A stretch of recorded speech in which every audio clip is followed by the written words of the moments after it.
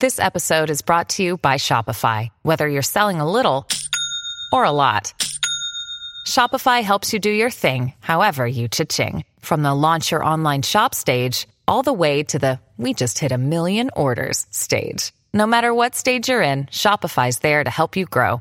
Sign up for a $1 per month trial period at shopify.com/special offer, all lowercase. That's shopify.com/special offer. Hello, everybody. This is Marshall Poe. I'm the editor of the New Books Network. NBN listeners like to read books and buy them. So we thought we'd tell you that right now, our friends at Princeton University Press are having a remarkable site-wide sale. You can get 50% off books, including ebooks and audiobooks, with the code 50, F-I-F-T-Y, at checkout until May 31. You can save some real money on Princeton University Press books. I encourage you to go there and check it out.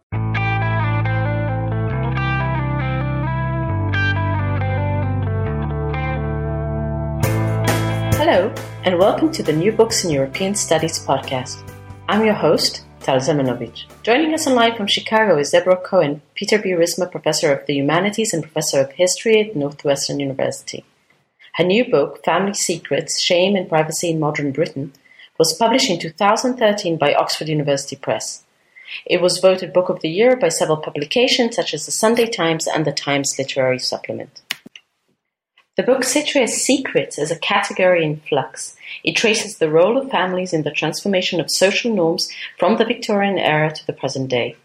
Families are portrayed as active historical agents whose struggles to conceal and live with shameful details often soften social stigma such as that attached to illegitimacy, adultery, or homosexuality.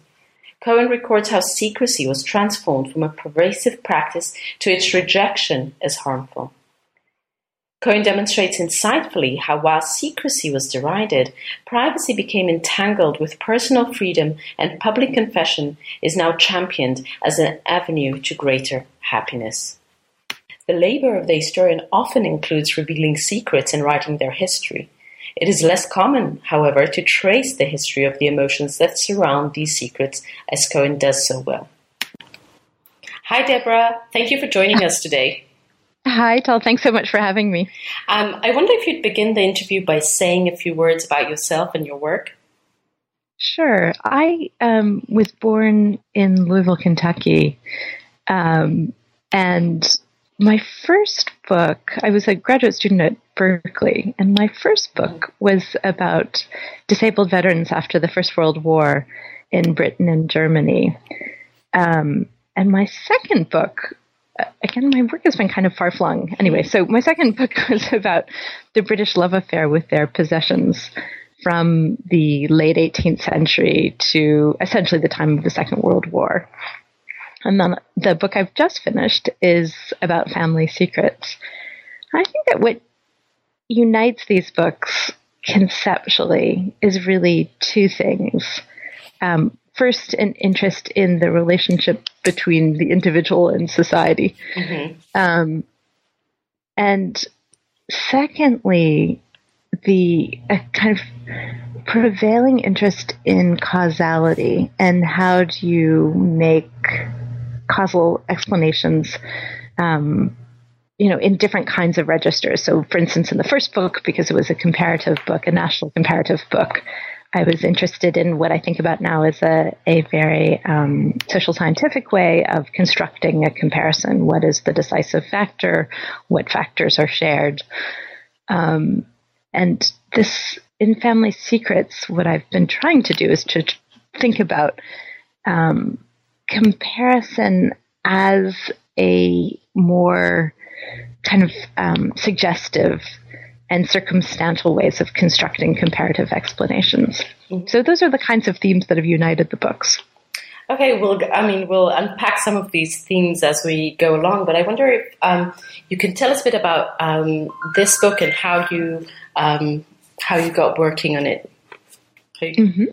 So this book, I had both, I think, a set of familial, appropriately enough, a set of familial interests, and then also a set of historical interests. So in the two kind of dominant families of my childhood, which was at my mother's, at my maternal grandmother's level, and at the level of my father's family, they both had lots of secrets, and they were very different kinds of family and kept them very differently. Mm-hmm. So my mother's family was a big, sprawling family.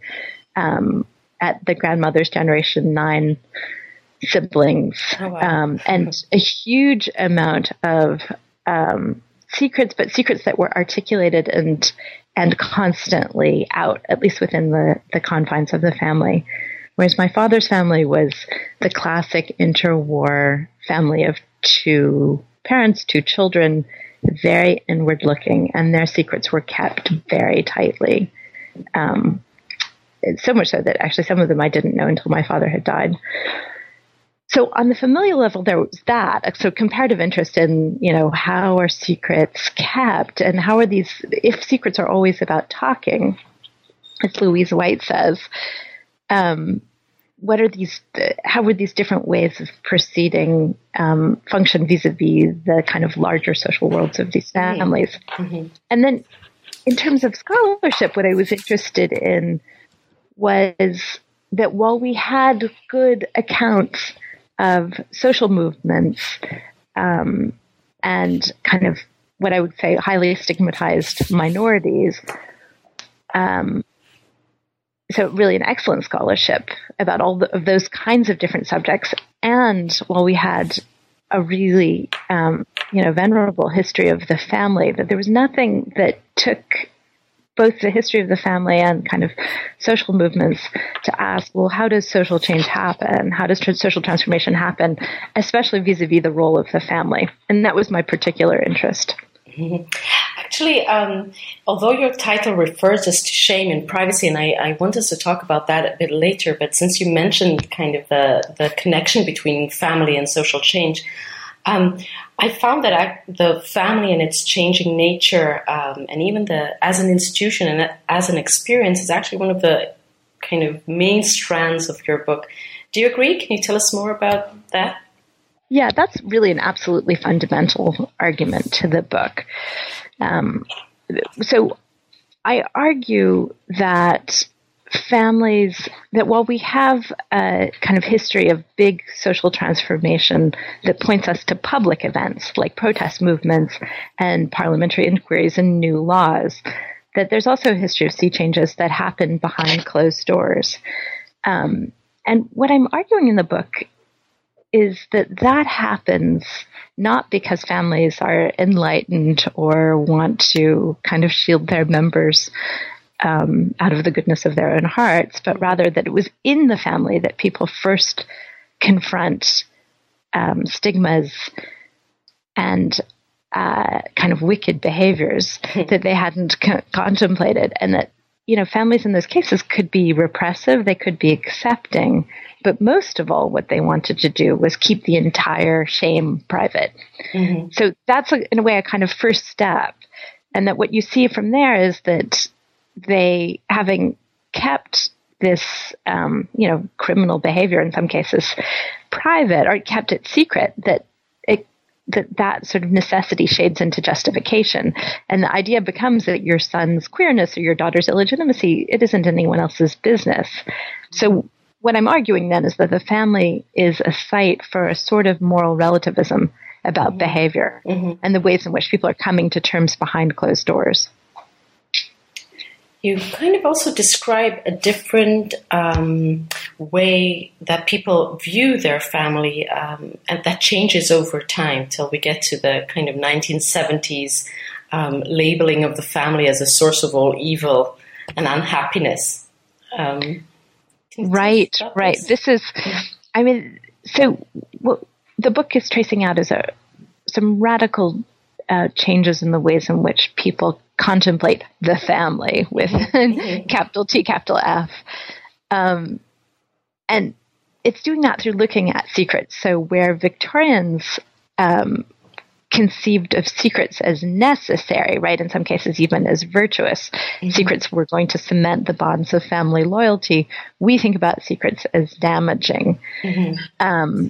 And the high point for thinking about this family is absolutely pervaded by secrecy is in the late 1960s and early 1970s, when you registered this really fundamental change in the ways in which people are thinking about the activities of the family. And it's at that point I'm arguing, and this is where the kind of secrecy-privacy argument that we'll talk about comes in, that even the family's kind of long-held claims to its rights to privacy are challenged, because the idea is that families are so oppressive to their members that they don't deserve privacy. So what we see over the course of the period that I'm talking about, so from the 19th century to the late 20th century, is a really fundamental change in the ways in which people think about families, or the family, capital T, capital F. And the kind of starting and ending points for me are the Victorian family, where people tend to think about secrets not just as necessary, but even as virtuous, as things that cement the bonds of family unity and demonstrate family loyalty. So that's the kind of start point. And then the end point is the late 1960s and early 1970s, where the part of the really negative appraisal of the family has to do with the ways in which it's implicated in secret keeping. So the idea is that families are so saturated by secrets that they don't really even have what they've long claimed for themselves, which is a right to privacy. Mm-hmm. That families necessarily, under the cloak of secrecy or privacy at this point in the early 1970s, they're essentially viewed as the same thing when it comes to families, that they are constantly oppressing their members. And this indictment of the family is really a crucial part, not just of late 1960s political movements, but also of, early 1970s liberationist movements, like gay liberation and feminism. Mm-hmm. You describe a cultural shift from the Victorian emphasis on secrecy to today's questioning of its value. So, in addition, in your narrative, privacy morphs from a family practice into a right. Could you elaborate on these transformations? Yeah, absolutely. So this is really the kind of what I would say is the second big argument of the book, which is there's the argument about the family and social transformation, and then there's this argument. And, it's essentially, here's the chronology, which is that we think about privacy and secrecy as being two completely different things. Privacy is good. It's a legal right to be protected, and secrecy is damaging and should be avoided. But for the Victorians, secrecy and privacy are oftentimes used interchangeably. Sometimes they're even defined as the very same sort. Secrecy, for the Victorians, I'm arguing, was actually the cornerstone of privacy. Privacy for us is the right not to have to keep secrets. Mm. And so if we're, trying to understand how that happened, I think we have to go back to our old conception of the Victorians as the most private people, as the people who cherished privacy, mm-hmm. to say privacy for the Victorians was much less secure than we imagine. And that really well into the 20th century, a huge range of shameful subjects, illegitimacy, adultery, homosexuality, were all subject both to legal penalties, but also to public scorn if they were known. And this wasn't just a kind of theoretical question. There were real dangers. People worried about being blackmailed, especially in big cities. Mm-hmm. There was the constant fear in middle-class households of servants who were the, transmitters of secrets, at least as they thought. And then, of course, the formidable apparatus of moral regulation that the state musters, whether it's in, criminalization of acts of homosexual acts between men in public or in private, or the divorce court. And so what I'm mapping out then in the book is the ways in which secrecy and privacy are essentially overlapping concepts with secrets for the Victorians as the cornerstone of privacy, and how they come apart in the 20th century, accelerating especially from the 1930s to the 1970s. And I thought one of the very interesting things you point out is how keeping secrets is many times dependent on material circumstances. Could you elaborate a bit about that? Yeah, absolutely.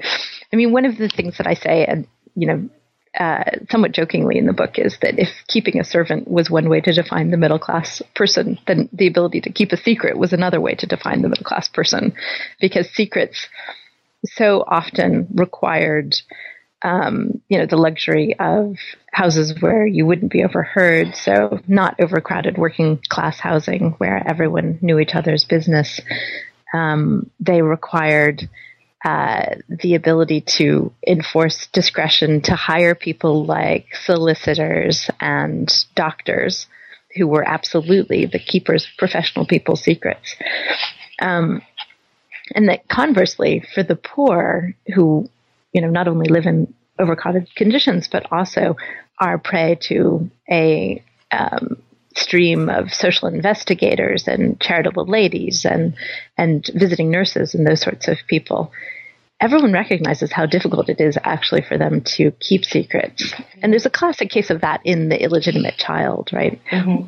Middle class people are able to conceal an illegitimate child that has happened in their midst by sending the daughter away, for instance, to a mother and baby home and having the child adopted out. What happens much more frequently in working class neighborhoods is that the family takes care of the problem within itself, so that the mother, so that the grandmother poses as the mother, or the aunt poses as the mother, and yet everyone on the street knows the child's parentage, because the pregnancy couldn't really be concealed very easily from the life of the street. Does that result in more tolerance, or not necessarily? It's such an interesting question, because I think that, if part of the story of the 19th century is about social mores being enforced from the top down, right, mm-hmm. and fights about social mores, part of the story of the period from, say, the 1930s to the 1970s is surely about the ways in which social mores move from the bottom of society up, so that something like the destigmatization of illegitimacy is, I think, underway in working class neighborhoods by the late 1930s. That's certainly what social investigators and social workers thought, which was, by the late 1930s, they detect that a working class respectable father is willing to allow his daughter to remain home through a first illegitimate pregnancy. Not a second one, but a first one. And that, in the story that we need to tell about why illegitimacy is destigmatized, I think that sense of kind of social mores changing from the unrespectables to the respectables is surely a key part. That's really interesting. So while keeping secrets is, in your narrative, many times for the wealthy, or at least, the better off, it seems from, the other end of your account that revealing secrets in our modern confessional culture can be done by all classes. So in some ways, this rise of the culture of confession can be seen in relation to the spread of democracy. Do you agree? Yeah, that's a really interesting point. I mean, I think that is right. And I think that it's right in the sense that I would sketch out the lineage of confessional culture from the 1930s and map that onto the coming of democratization, proper democratization in Britain after the First World War, as well as the sort of rising tide of individualism over the course of the 20th century, which kind of plugs into the point about the late 60s and early 70s.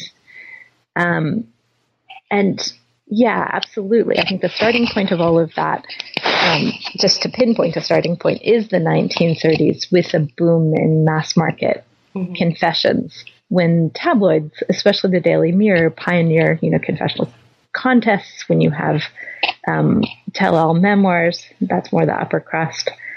From the 1940s, you have marriage counseling centers in every British town and city.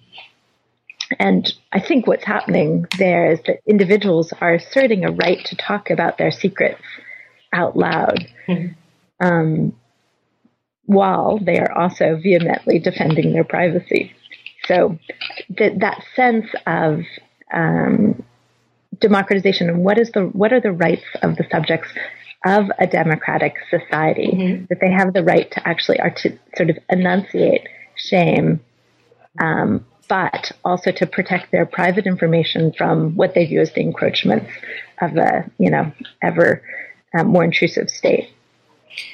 So can you illustrate a bit how these two things work? I mean, how do they protect their right for privacy, and on the other hand, give examples of those contests? Right. So let's go into the Marriage Counseling Center. I think that's probably the best place to look. Sure, I'll follow. Excellent. Which is that when the first marriage guidance clinics open, and this is essentially the movement begins after the Second World War, though the marriage guidance first centers are founded late in the 30s. And so what essentially happens is skeptics basically say, this is who is going to come in and talk about their problems to a complete stranger. And what the records from the Marriage Counseling Center that I was able to see the case files of, that's in Edinburgh, demonstrate is that all sorts of people from all walks of life came into this Marriage Guidance Center and talked about their problems. And they talked so much about them that, in a sense, these counselors were utterly unprepared to hear what they had to say and then to act on it. And in some cases, you have these great reports of counselors trying to kind of, people have talked for 2 hours straight, and they lead them to the door and try to get rid of them because they, have other people who are piling up in the waiting room. But, so this is the point where people are constantly then talking about secrets and really shameful things to a stranger.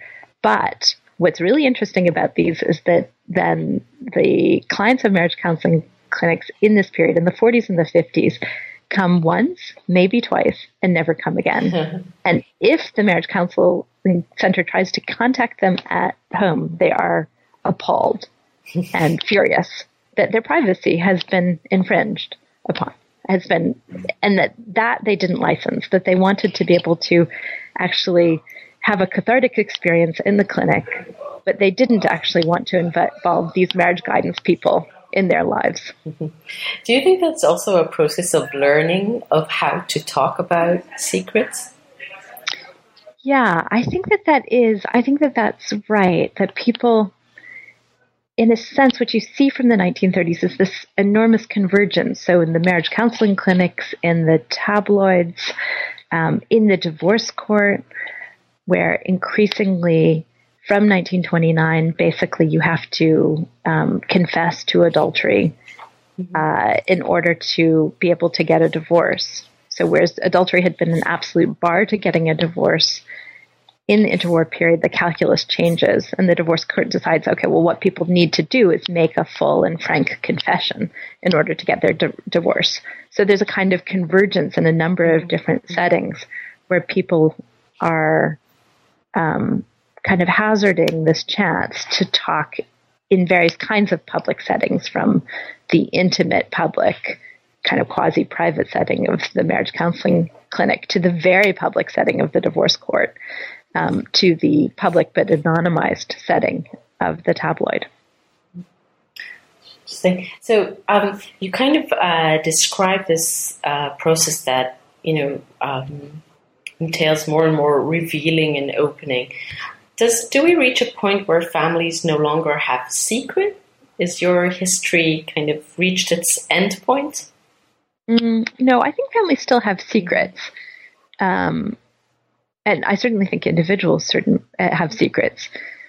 Families are very, very differently constituted now than they were at the beginning of the period that I'm talking about. And the ways in which secrets are viewed are very different, right? So Victorians, by and large, feel that secrets are inevitable. We think about secrets as damaging. And that doesn't mean that we don't have them, but we feel much guiltier about them. I would say that this trajectory that I'm sketching out in the book is one in which privacy goes from being the right to hide to the right to tell. So where confessional culture is not the end of privacy, but in a sense, its fullest expression, which is the right to tell shameful things without consequence. I want to go back to shame and to think about shame as an emotion, and to ask you if you see your book as part of the field of the history of emotions. Yes, I absolutely do. And I think it's taking up one of the central questions of the history of emotions, which is to what extent are emotions universal, and to what extent, in what cases, are they particular? And so what I was interested in doing, this is one of the sort of sub-arguments of the book, is understanding how shame functions historically and why it changes over time. And one of the arguments I'm making, and I make this most explicitly in the chapter about the institutionalization of disabled children, and sort of generally attitudes towards mental disability more broadly, is that shame doesn't proceed only in one direction, that there isn't a kind of universal movement towards progressive enlightened decloseting always, and that it can be circular as well as linear. So, for instance, in the case of mental disability, the argument that I'm making, drawing on the records of the Normansfield Institution, which was founded by John Langton Down, for whom Down syndrome is named, is that Victorian parents who sent their children to Normansfield, to Dr. John Langton Down's care, were not keeping these children hidden. They took them out to theaters and they took them shopping with them, and they were well-known people. And they viewed this time in the institution as a way of educating their children and of normalizing them. That was absolutely the purpose. And it fit with the whole Victorian idea about the possibilities for educating the mentally disabled and enabling them to to higher math and not just to have kind of technical skills. So the Victorian picture then is of a kind of optimism and progressivism. What by the 1920s and 1930s, what is happening is that parents who send their children to this institution intend for them to be hidden away. They are trying, in some cases, completely to efface their existence. So there's one boy, for instance, whose father drops off his christening cup and everything that the child had received when he was born. And the child was to be kept in absolute secret from everyone, as if he had died. And, there's this sort of full range of behavior from that, from families who, visit the child but never speak of them, to families who, essentially like the family with the christening cup, either tell everyone that the child is dead or just never refer to them and let it be presumed that the child is dead. Is it a different challenge to work with sources that tell these kind of stories that are heart-wrenching, that are tragic in many cases? Yeah, that's a really interesting question to me, because I think it's pretty impossible to sit in the archives and not be affected by these stories. And then the question is really a writing question.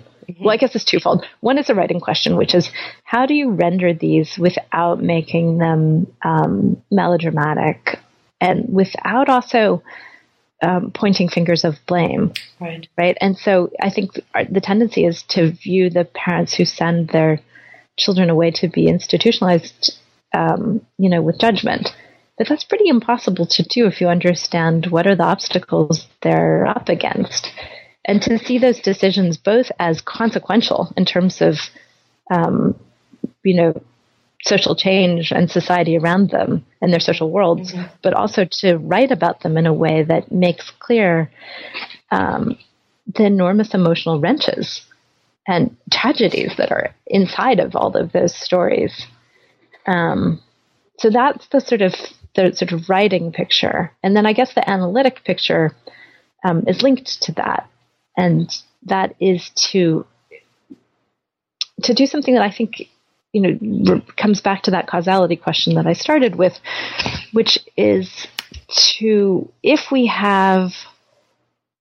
families do things for many of the same kinds of reasons. So if the why tends to be pretty consistent, to render in its full complexity the what. So how each family's decision plays out. What are the kinds of ramifications? What are the specific dynamics? And I think that's the sort of analytic puzzle that goes along with the writing piece. So, I mean, I think one of the best kind of things you do in the book is giving a very rich context for all of these stories, because many times we get kind of the points of view of different people that are involved in these stories, which, you know, I think makes wonderful reading material, but also analytical material. And I wonder if, you know, this brought you many times to think about the ethics of writing about secrets, about other people's secrets. Mm-hmm. Yeah, you know, so I should say one thing, which is that most of the records that I used on the condition that I anonymize entirely the people whose case records those were and that of their families. So, and that meant changing not only names, but also any identifying detail. Mm-hmm. And so in the sense of hurting people individually because their stories that had been kept secret were out there publicly, that part of the ethics I didn't worry about. And, you know, I felt like as well, and I think that this, you know, for us as historians, this is something that people encounter constantly because so much of history is, you know, whether it's the state secrets or the secrets of, you know, a church or the secrets of a particular society, that we're always operating with secrets, and that I think in this sense, I probably have a quite conventional historian's answer, which is that the truth matters, and being able to figure out why it is that people behaved as they did, to understand the actions of actors in the past, not just as sort of puzzling dead ends of genealogy, but to kind of try to render them in their, you know, full complexity. Mm-hmm. That is, you know, that's part of our job. So I didn't so much feel that. I mean, I would feel enormously queasy, I think, about the possibility of, or, you know, sick, actually, not queasy. I would feel really upset about the possibility of, you know, outing someone mm-hmm. or revealing secrets. But I think so long as it all proceeds under this cloak of anonymity, that these are universal stories, right? Mm-hmm. You mentioned somewhere in your book kind of the practice of using these secret archives, like the requests of archivists of you, where they seated you and how you had to proceed with these materials. Can you tell us a bit about that? Yes. So in most of the materials that I used are formally closed under the provisions of the Data Protection Act of 1998. And so what that required was getting permission from either the health authorities or the lawyers of a particular trust to actually be able to view them. And so to do that, I signed undertakings that required anonymization. I would have anonymized anyway. But anyway, that required anonymization. In some cases, like in Edinburgh, when I was looking at the marriage counseling files, they had actually been closed with kind of tight plastic bands, and so they had to be opened separately. And part of the concern was that anyone sitting in that archive could look over and see the names on the case files. And so I sat at a separate table there and a couple of other places. So I think there's, here the message for people who are trying to get access to these materials is that it really is worth trying. At various points, I felt that it was going to be impossible, and it was turned down a number of times before I finally managed to get myself to the person who could actually grant access. And because the Data Protection Act, as it was written, contains an exemption for scholarly purpose, for scholars to actually examine these records. And lots of times people who are administering these privacy guidelines don't understand that there is this exemption. So it's important to constantly follow up and to be a pest. That's a good message for for all of us. Yes. We were talking a bit about archives. Could you tell us a bit more about the archives you used? Some of them were pretty unusual. Yeah, so I think throughout, all of my books, what I've, in a sense, most enjoyed doing in terms of the sort of initial phase of research is the scavenger hunt part of it, which is trying to identify all of the places that might have relevant archives and then to try to persuade them to allow me to use them. So, for instance, in my first book, that meant going down to the basement of the Star and Garter Home for Veterans, where they had amazing records in the basement, and getting them to allow me to sit down there. And in this case, what it meant was thinking, okay, I'm going to write about illegitimacy. I want to find adoption case files. So adoption case files, working with the records of homes for children with and adults with mental disabilities. I think the archival finds that were most unexpected to me were a set of diaries written by gay men. So men who, in the parlance of the time, were queer, on their way to becoming kind of formally categorized homosexuals. And it was clear in the really wonderful work by Matt Cook and Matt Holbrook that had been done was that men like George Ives, who Matt Cook writes about, had written enormous volumes of diaries. So the George Ives diaries are, I think, 133 volumes. They may be more than that. And similarly, the A.C. Benson diaries, again, enormously voluminous. And so I started to think, okay, well, these guys are going to show up in other places, these diaries. And I looked through auction catalogs, and there was one particular man that I was really interested in, the curate Richard Blake Brown. And sure enough, I think it was 45 volumes of his diaries, though many more have shown up, were auctioned off through Bloomsbury. And so tracking those down, and that is such a great story of historical irony and serendipity, which is that Richard Blake Brown's diaries, part of them had been purchased by a paper collector who was buying what he thought was a lot of marbleized paper and instead managed to bid wrongly on these and then got them and was, oh, what are these? And he didn't throw them away, although he told me he'd been tempted to because he was thinking, what do I need with 25 volumes sitting around my house? But he put them in his storage locker like all good collectors and then was very, very kindly allowed me to read them. And those were just amazing. I mean, this is a man, he was a curate. He had resigned his orders in 1928. He then returned to the Church of England and became the chaplain of Bristol Prison. And he kept a diary, for most years of his life. And among the things that he recounted was the time, essentially, that he comes out to his father in the 1920s after reading Radcliffe Hall's Well of Loneliness. But again, that's something that doesn't, it doesn't necessarily, that kind of source doesn't necessarily find its way into an archive per se. But half of those diaries were sitting in a bookseller's basement, and half of them were sitting in the storage locker of this collector. Was this collector surprised when you contacted him? Yes, very shocked. Yeah, but he is a really fantastic person. I mean, he has a sense of historical responsibility about the past, and so I think he's also been very pleased to see them,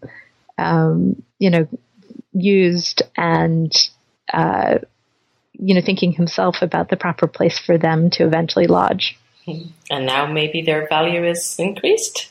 Yes, that's so one hopes. I want to ask you a bit about writing and the very particular style of writing that this book has, which I found amazing. And it's all kind of almost flirts with fiction. And a lot of the arguments are introduced through very personal histories of individuals, as you mentioned as we were talking before. How did you and why did you decide to choose this form of narrative? That's such an interesting question to answer because, I don't know that I set out with the idea of choosing a form of narrative. I think as I was doing the research, a lot of the ways in which I would write it came to me pretty powerfully in the archive amidst doing it. And so I would think, okay, that's either the representative case or that's the unusual one that proves, the exception that proves the rule. As I said before about causality, part of the analytic problem was to figure out a way to make, a generalizable causal set of arguments about why families do things, but to allow the specific family dynamics to actually play out in their complexity. And that I found, working through those case histories, the only way that I could actually do that to kind of render these dynamics in their complexity was by working outwards from those particular stories. So I think that in a sense, it may have been that, the analytic aim dictated the form. As well as, the fact of working, in family history. And I think there the interesting kind of big historical picture is that we had, the kind of macro analysis, Lawrence Stone, Ariès, and so forth. And then we also had the micro analysis of specific families. And so trying to figure out, well, what is the mid-range here? How can you actually capture the power dynamics, the kinds of things that are actually happening in these families with a sort of big picture story about social change. I want to go back a bit to the first part of the book that actually happens both in the Empire in India and some of it in Scotland. And kind of to ask you about the choice to begin with the Empire and the secrets that travel back to the metropole. And is that part of the way you kind of conceive of British history today, that is kind of takes account of the Empire and as it goes? Yeah, I think that's in that sense, I'm, entirely typical of, British historians working at the moment, which is that, that secrets are both made in the Empire and also the status of being able to keep them in the Empire. And in the passage from imperial location to home is so insecure that they're such a fundamental part of the story. I start with them. I could equally well have a chapter, about 19th century familial arrangements, or 20th century decolonization and the sort of colonial violence. Mm-hmm. It could appear actually in many different points in the book, but at any rate, I use that as the starting point because it's both a place where secrets are hatched. They're known oftentimes to these very small societies in the late 18th century and early 19th century, very small English societies or European societies in India.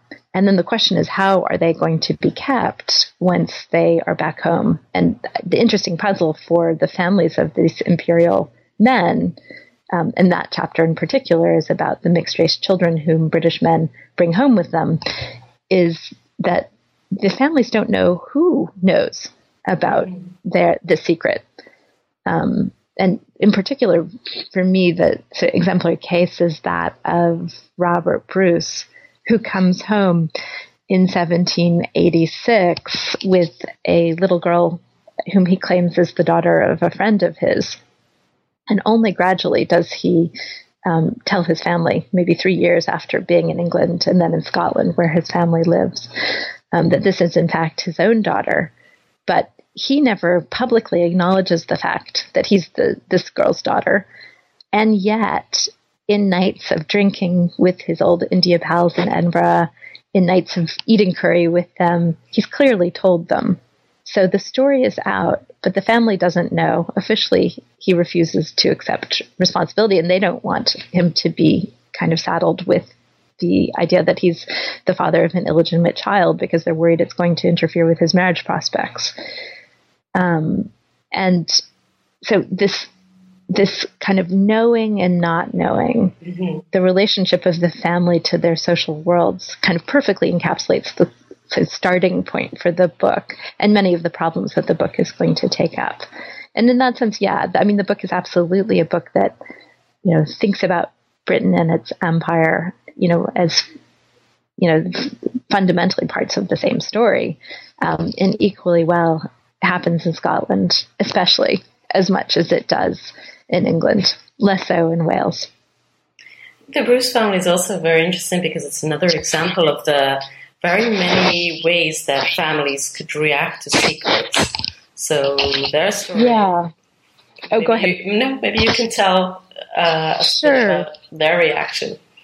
So Margaret Bruce, as I said before, comes back to Edinburgh finally with her father. Her father, Robert Bruce, tells his mother and his two unmarried siblings, his brother John and his sister Margaret, that this is in fact his child.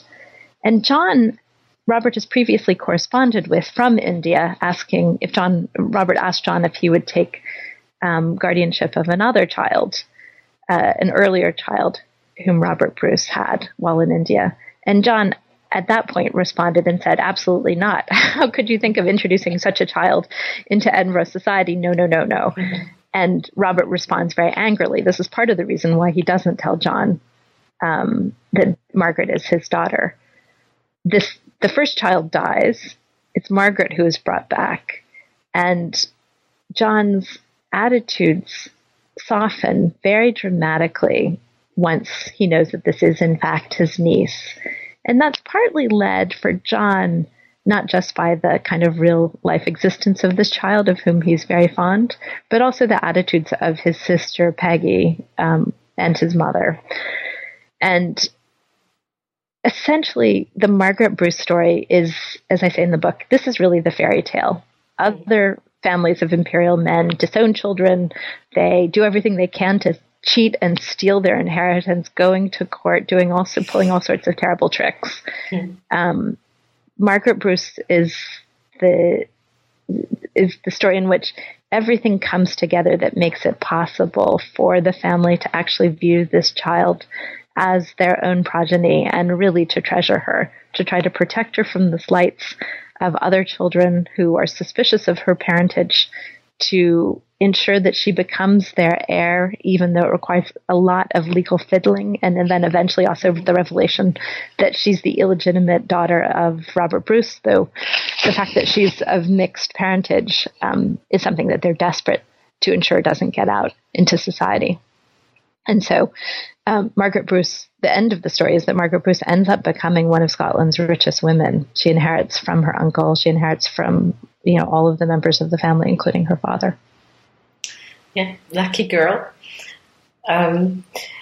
We've taken quite a lot of your time, but before we end, I'd like to ask you if working on this book has actually changed your view of the role of family secrets.